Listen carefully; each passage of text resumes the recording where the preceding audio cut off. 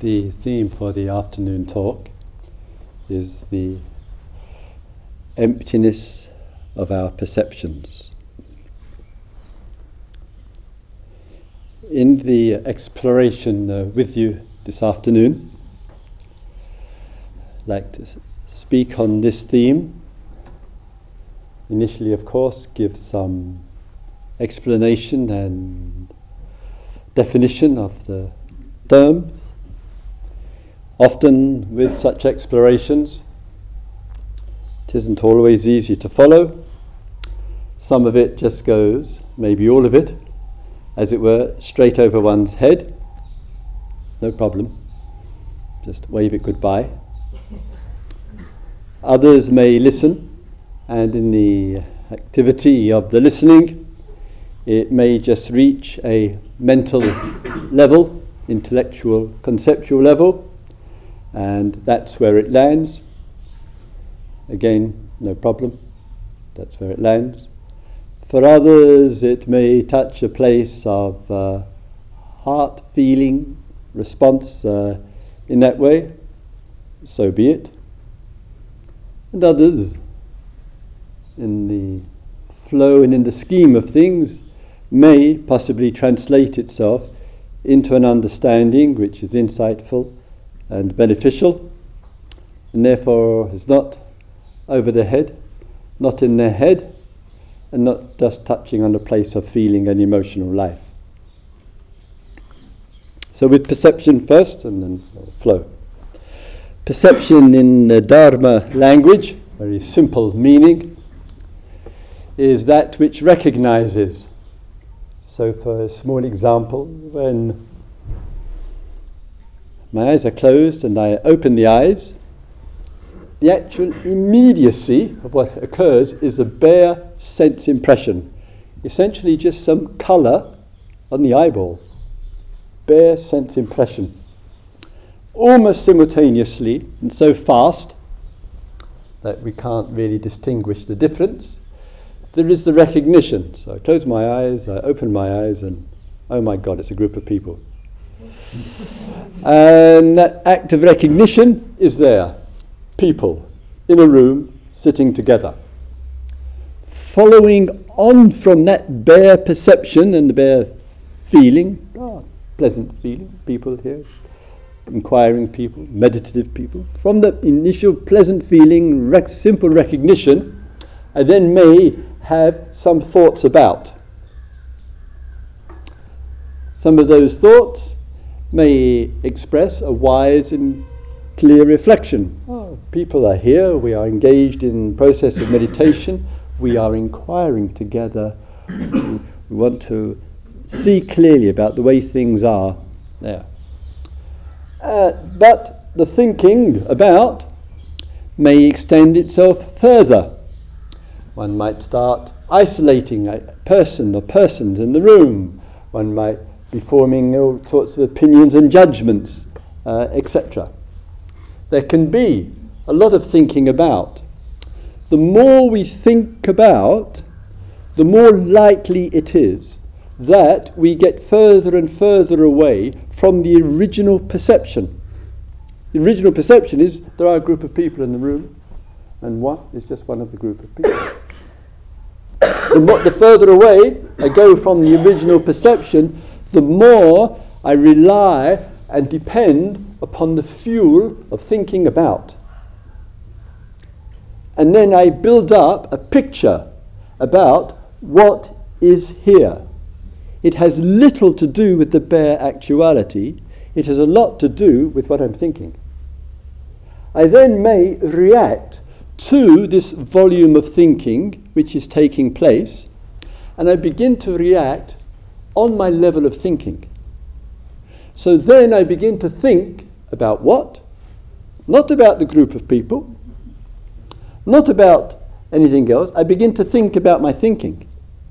Why am I thinking so much? I can't stop thinking. This thinking is persecuting me. I'll never be able to stop thinking. This thinking is a problem. I started off with just opening my eyelids, and I've ended up hating myself for thinking.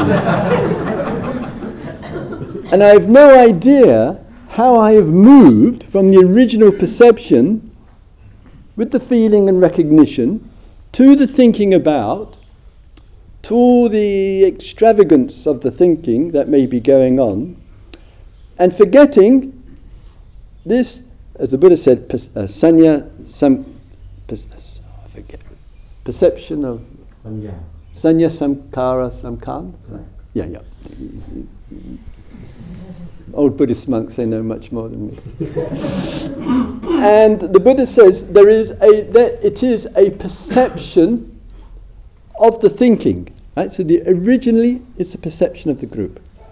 From the original perception of the group, it goes to thinking about the group.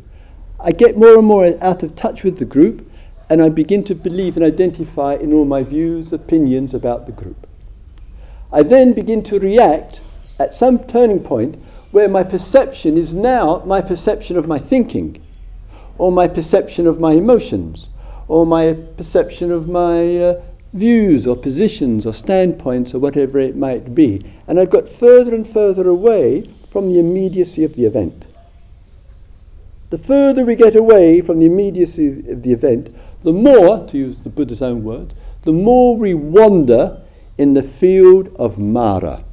Meaning the more Mara means temptation, delusion, confusion, misconnection, not seeing clearly. The more we wander into that field, use it, and the more further away we are from the immediate original perception. And sometimes we have, as human beings on this earth, sometimes we have long since forgotten what is what. We have forgotten what is what. We have forgotten what we have made of this world. We have forgotten what we have constructed out of it. And we think what we have constructed out of it, using the example I just gave, is how things are. This is a grave, foolish mistake. And therefore we don't live in the reality. We've lost association with it. We live in what we think it is. What we conceive it to be. We say, even the so-called self-evident is not so self-evident. You and I say, oh, I look at the world around me. My sights, my sounds, my smells, my taste, my touch. This is my world. Anything outside of the immediacy of this world is a view, is a speculation, is an idea. I just can deal with what's happening. I referred to this the other day. From a personal view, per human being viewpoint, it could look like, from my position as a human being on the earth, oh, I have a reasonably long life. I might say, I can say to myself or my friends, oh, Christopher is in his 7th decade. That doesn't mean I'm over 70, by the way.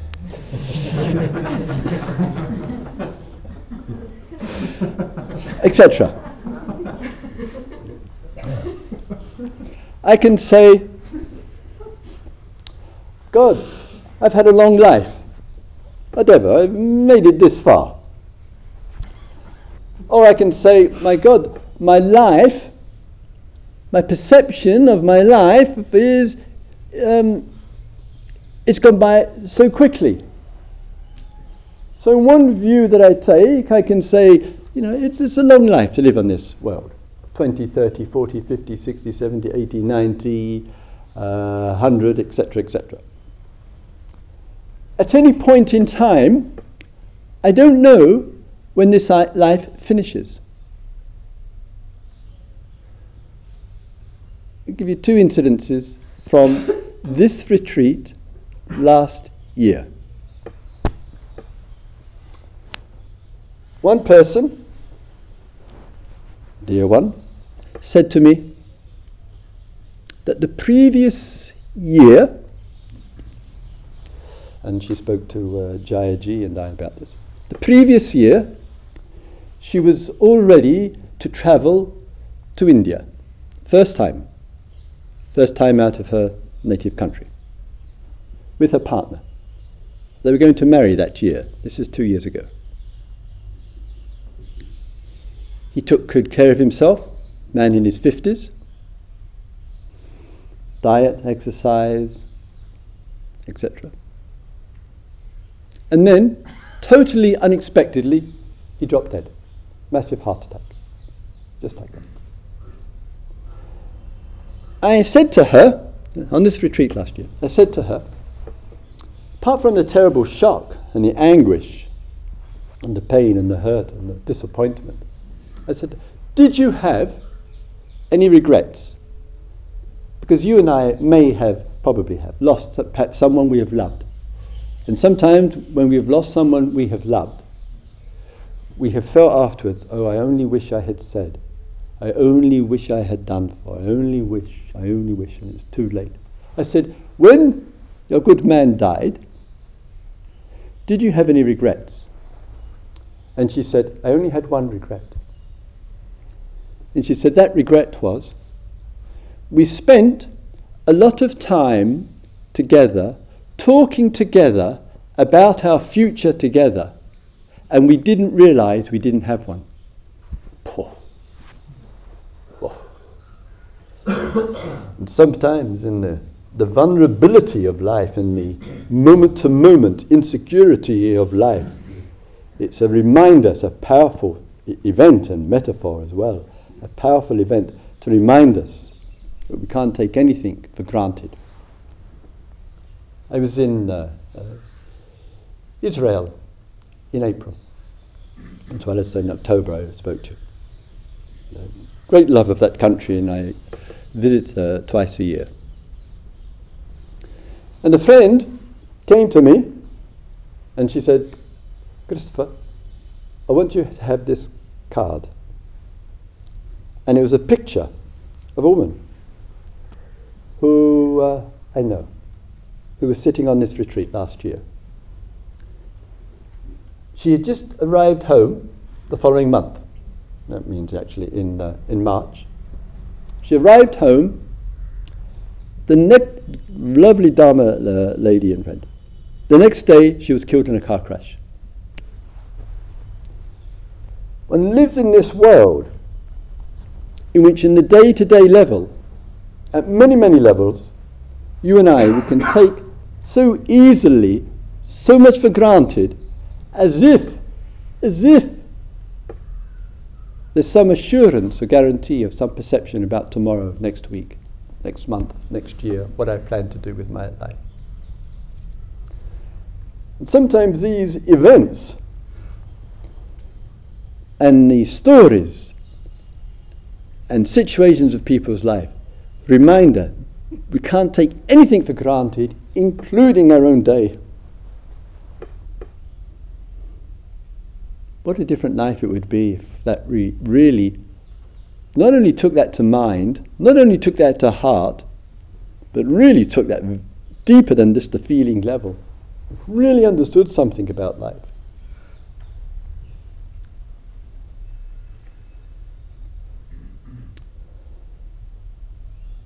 So sometimes, like with the story of the person who lost her loved one, it's a kind of realization of the emptiness of the perception about all this planning for the future. Another way of looking as well. I think science, as it explores into the body of information that's available through research, through chemistry, physics, DNA, astronomy, biology, the nature of matter, etc. It reminds us of what an extraordinary, so to speak, long distance past there is.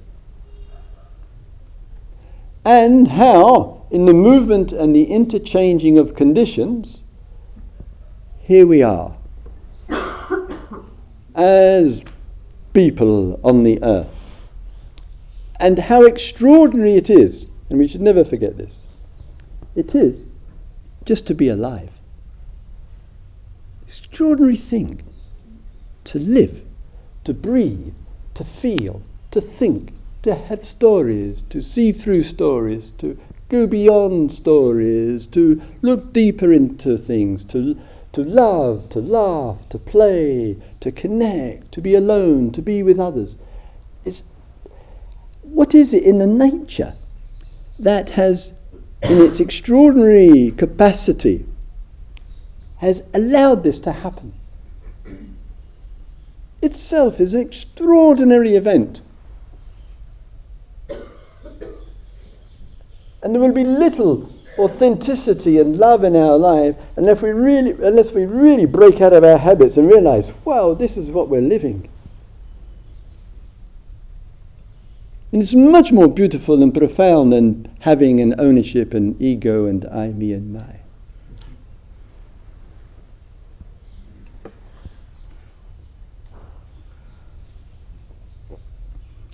And the scientists will say, in looking back through what we might call the long journey of movement, what they like to call evolution, which has no relationship, by the way, to evolving higher species. This is all social Darwinism. It's nothing to do with what the good man taught. That in the long history of the movement of the species, of the adaptation, of the way things come about, etc., if, as we are told, it's a matter of X millions of years, or billions of years in terms of original formation of things and the momentum that has gathered and brought us, you, I, us, to this point, our life, which we call I was born, I was conceived, I moved through the field of time for X number of years, I do not know what percentage of my life is over. I have no idea. And I move to the end of the life, and maybe it's from whatever, 0, shall we say, to 100 years, whatever. In the scheme of things, in the passage of time, how long is it? How long is this walk on the earth? What would we compare it to?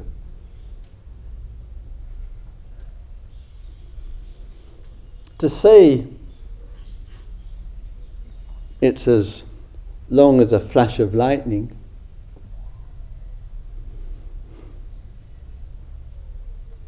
it's shorter than that.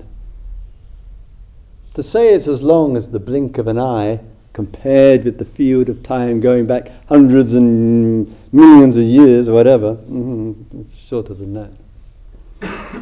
And if we look from another perception, not the perception of me, my and myself, but from another perception, it's barely anything. Even if your mind's wandering, you've got no choice now. Makes a mockery of choice, doesn't it? Look, who's going to sit here and say, can't hear it? No interest to hear this.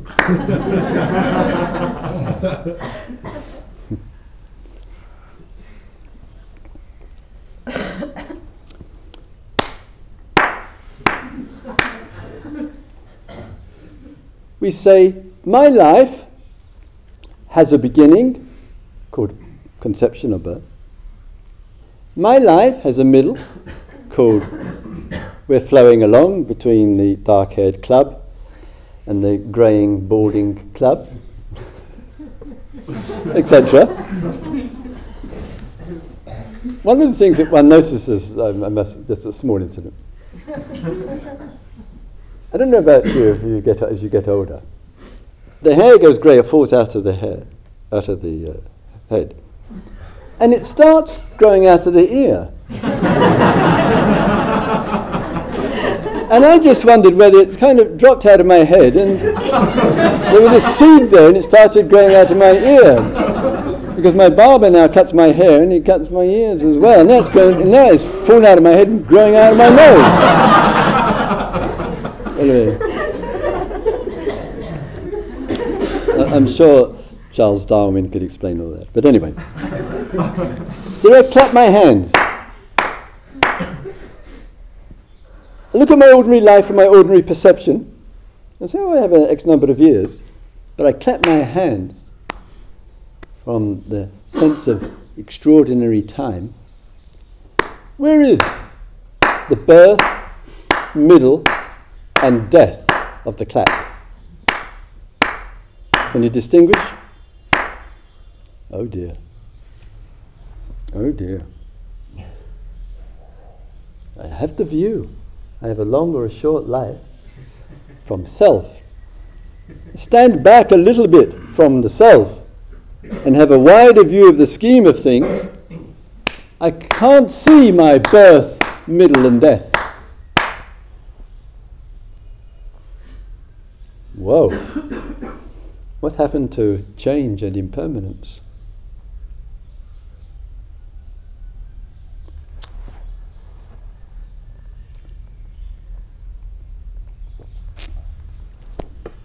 Sometimes in the exploration, because we don't want to be a prisoner to our perceptions. We don't want to say my perceptions, how I see things is absolutely true. We don't want to say there is an absolute perception. We only want to be clear that a perception that we have is merely what? A perception that we have. If the perception is invested, which is a polite word for infected, with too much, it will make a reality out of it which will become a problem. Understand? There's a perception, there's a recognition. Why not? There's a recognition of events arising. There's a recognition of being here, recognition of being human, or whatever. If, from the original perception, there is an investment, let us be nice, into it, I begin to build up something. And there is some allowances in the nature to build up. I can build up a perception of beauty. I don't say, it's just all energy out there, or it's just a bunch of elements, or it's just name and form. It's too cold, at least for me, too cold to view life in that way. We'll leave those who have gone dead in their emotional life to say that. So it allows for the recognition of connection, of friendship, of love, of warmth, appreciation of beauty, all of those things. But in it, when I put too much into the event, I give it more than is there, it makes a problem for me and probably a problem for somebody else or others as well. Because I haven't seen, I've added too much to the event. And this adding of too much creates the tension, and the tension creates the sorrow and the despair and the suffering and the stress and the anger and the negativity and the blame and the jealousy. I've put too much into something which isn't there. It's not there.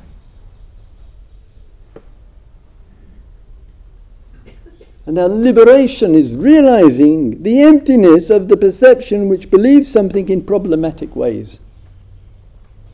See the emptiness of it. Buddha's teachings on emptiness are so beautiful to liberate us from seeing, imagining, believing what's not actually there.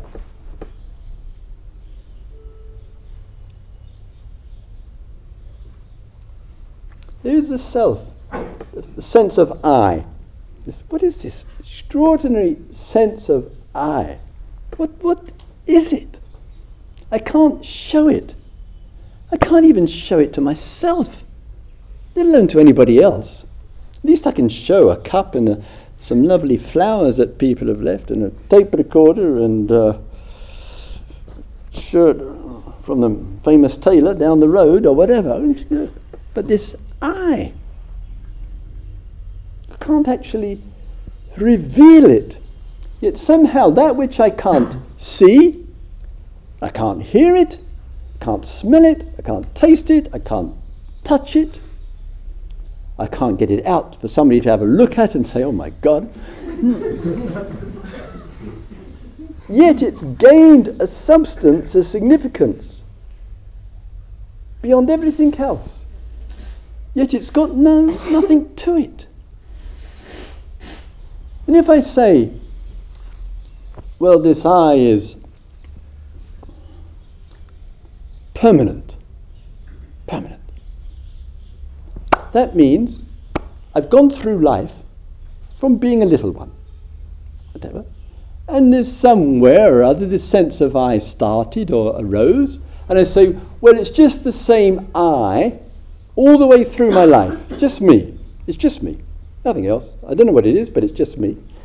And it's moved all the way through my life. It's got continuity to it, it's got permanence to it, it's just remained the same. If this self, this I, this me, is just the same all the way through the life, it means nothing has ever affected it. Therefore, we're stuck. Oh, help. Nothing can change it. I can meditate till the cows come home. It won't make a scrap of difference. Or even if they don't come home. Because I've got the view that I can't change. I am stuck with it. And with the way that it is. Trapped with it, and I just can't change. But you and I don't believe that. We might not be very much interested in change, but somehow deep down, hopefully, we don't believe it. Well, we might sometimes. But if I say my perception is, oh, I'm changing. If I am changing, I look at the past, back to the beginning of life, we won't get ambitious about past lives, we'll keep it simple. If I am changing, then in the passage of time, I am changing. Therefore, if I am changing, the old I is different from the new one. I'm changing. So I've got no relationship to anything. All it has been is thousands of eyes, different from each other because they keep on changing, popping up, and this is the one that's popped up today, and God knows what's going to pop up a little bit later on. God help us again. So I might have a perception I'm not changing, it's the same old I, and therefore nothing can change it, because if it hasn't changed it in the last 10, 20, 30, 40, 50, 60 years, there's not much hope, is there? And if the I keeps changing, then one I doesn't have any relationship to the other, and therefore it's been millions of eyes popping their little brains, their little eye up, all through the time. There's no relationship, and therefore no problem. There's no sense of responsibility. It wasn't me; it was an old I. Got nothing to do with me. Don't make a connection. That was an old self. It came and it died.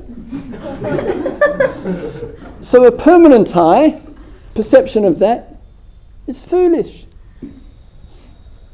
An I which comes and goes, is equally foolish. So a permanent I and an impermanent I is a perception which is full of emptiness. Full of emptiness. Such a phenomenon, this life. Nothing is as we think it is, and it's not otherwise. It's a strange world. I may say, I am what the Buddhist tradition wisely is called mind and body. Mind here means citta, means heart and mind.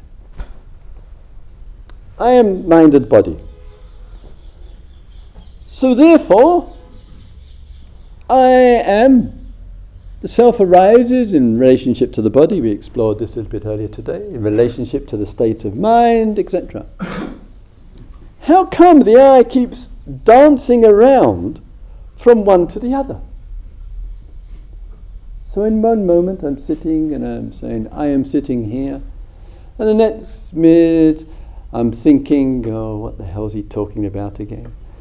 And the next minute wonders if there's going to be another old apple for tea, or whatever it might be.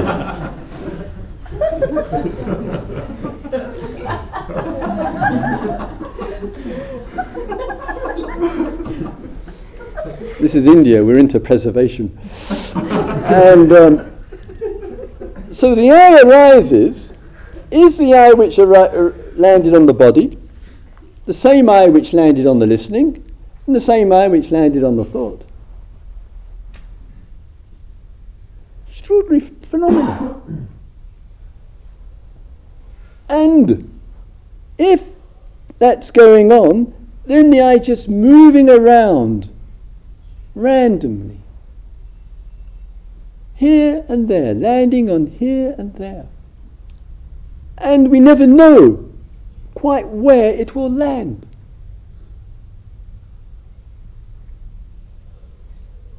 We just don't know from hour to hour what this so-called I will land on.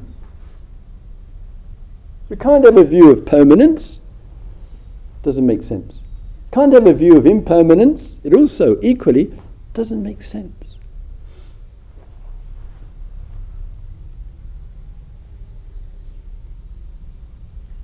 And if I say, oh, I am not mind and body, I am just I, independent from, separate from, show it.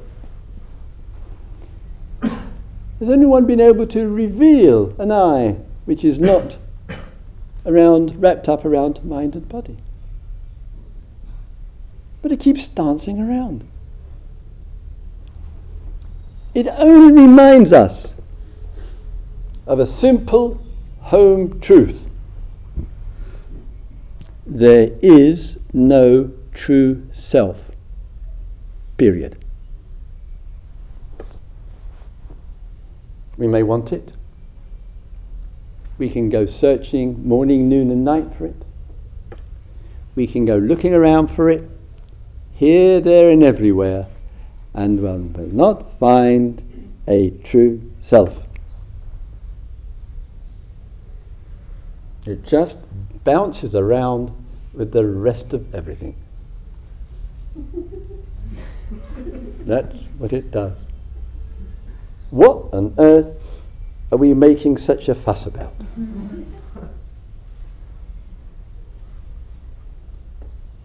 What on earth are we so concerned about?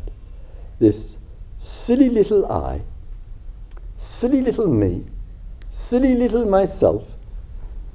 This has no substance to it, totally empty, ungraspable, unkeepable, insubstantial, can't lay our hands on it, and we think it's important. We are a strange species. No question. We are truly bizarre. There is no true self.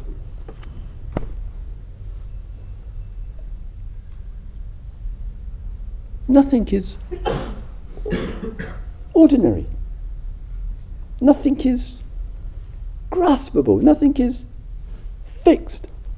And the preciousness of it is to see this clearly. It doesn't go over the head, doesn't land in the head, doesn't roam around in the feelings. To see this clearly, it's beautifully liberating. Wow. What a relief. I don't have to search for this true self anymore. What a relief. Dance of life is going on.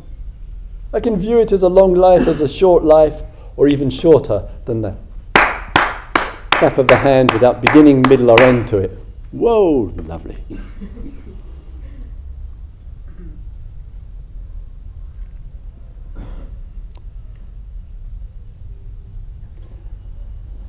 Everything is extraordinary.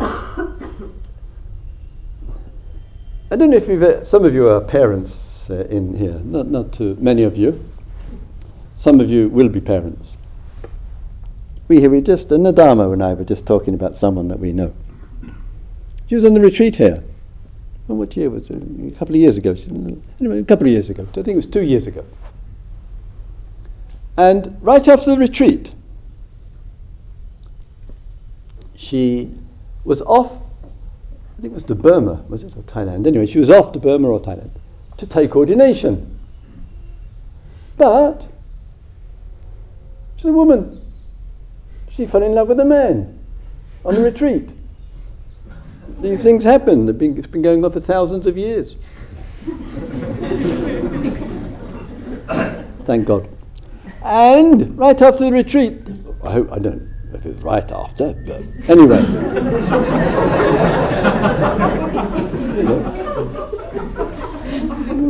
There are a range of practices.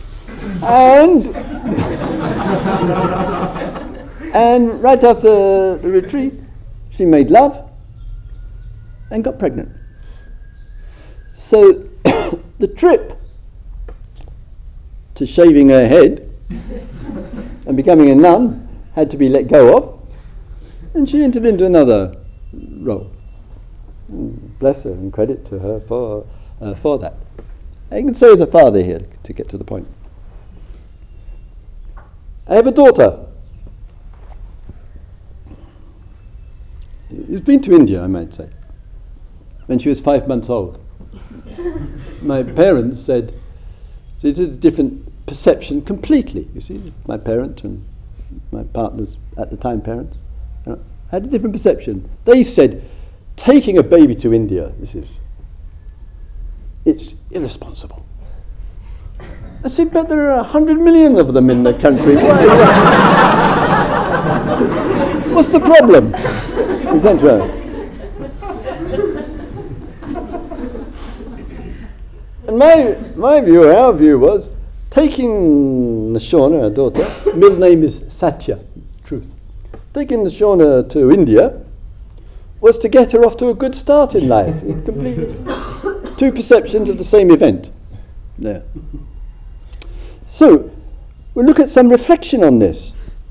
And we ask, did the father come before the daughter? Did the father appear before the daughter? Not too close because it dries the throat. Thanks, Nadal. Did the father come before the daughter? And if we say yes, then there was a father without a daughter. Which means I was a father when I was 2 or 3 years of age. That's not probable. The father can't be without the daughter. The father is without the daughter. One might say, well, the other perception of this would be, could the daughter become before the father? No. Then one says, did the two of us, called father and daughter, arise simultaneously? They both came at the same time. So they both came at the same time. If both arose simultaneously, both came at the same time, then the daughter could not have caused the father to arise. The daughter would have had to have come before the father and then caused the father to come. Not possible. I can't say the father came first, because if so, then the father was around since birth, and I was a father without a daughter. It's difficult.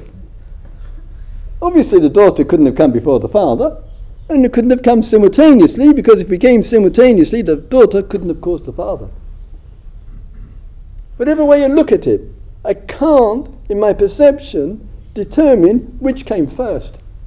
And I can't say they came together, because they arose together as two separate entities. One could not have caused the other. And I live in a world of perception and roles, and I imagine the way I talk and the way I think is how things are. I see, it's just the view. It's just a way of interpreting. Whether it's called the hand clap, whether it's called the father and the daughter, whether it's called the self and continuity, all everyday ways of looking. But I imprison myself to one or more of them. I begin to give a substantial reality to one of those perceptions. And once I do, I will be unhappy. Period. Once I give more significance to the I arising in relationship to the body, I will be unhappy. Once I give more significance to the I arising in relationship to the feelings, I'll be unhappy. Or to the perceptions, or to the thoughts, or to the consciousness. Once I see more than what's there, once I've made a hyper-reality, once I have pressure, I'll have unhappiness.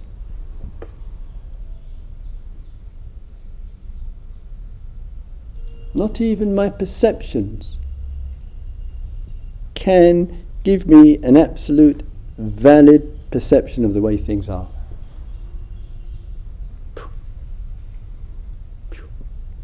Quite something. It is quite something. And so my whole mental construction is not where the truth is. My whole mental fabrication is not where the truth is. I don't know about you, as someone who loves questions and loves inquiry, loves looking into things. I realise, maybe, hopefully you have as well, that in my human being, which is just again another label, another description, it's an isolation of form, has no true perception to it. But in the arising of that, since I am a person with perceptions, feelings, thoughts, brain cells, mind and body, mind and brain, all working together, the actuality of it is, there is some limitation because of the way I am made as a human being. And because of the limitation of the way I'm made as a human being, it will mean there are questions which I can't even ask because I'm not made to ask them that way. I don't know how to ask them. There are questions in life which I don't know what they are, because I'm made this way. So my questions are defined to a degree by the way I'm made. So there are questions I can't even ask because I don't even know what they are. I wish I did. Such is life. Yet I can raise and generate enough exploration with enough questions and enough interest for an inquiry which is liberating, which frees the being up. I can do enough for that. And that's all. But it's worth it. The very joy out of the discoveries, the joy out of the realizations is illuminating, it is liberating, it's genuinely freeing. There's enough questions in the limitation of a human being to know that. What that illumination is all about, what that liberation, what that freedom is all about. And one just doesn't feel stuck or trapped in the perceptions.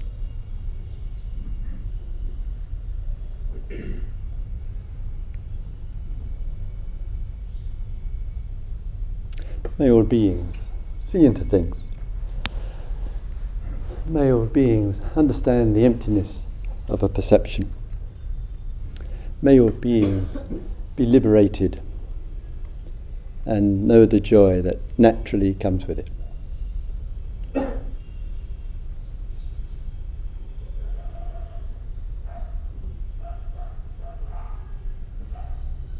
Let's have a couple of quiet minutes, shall we?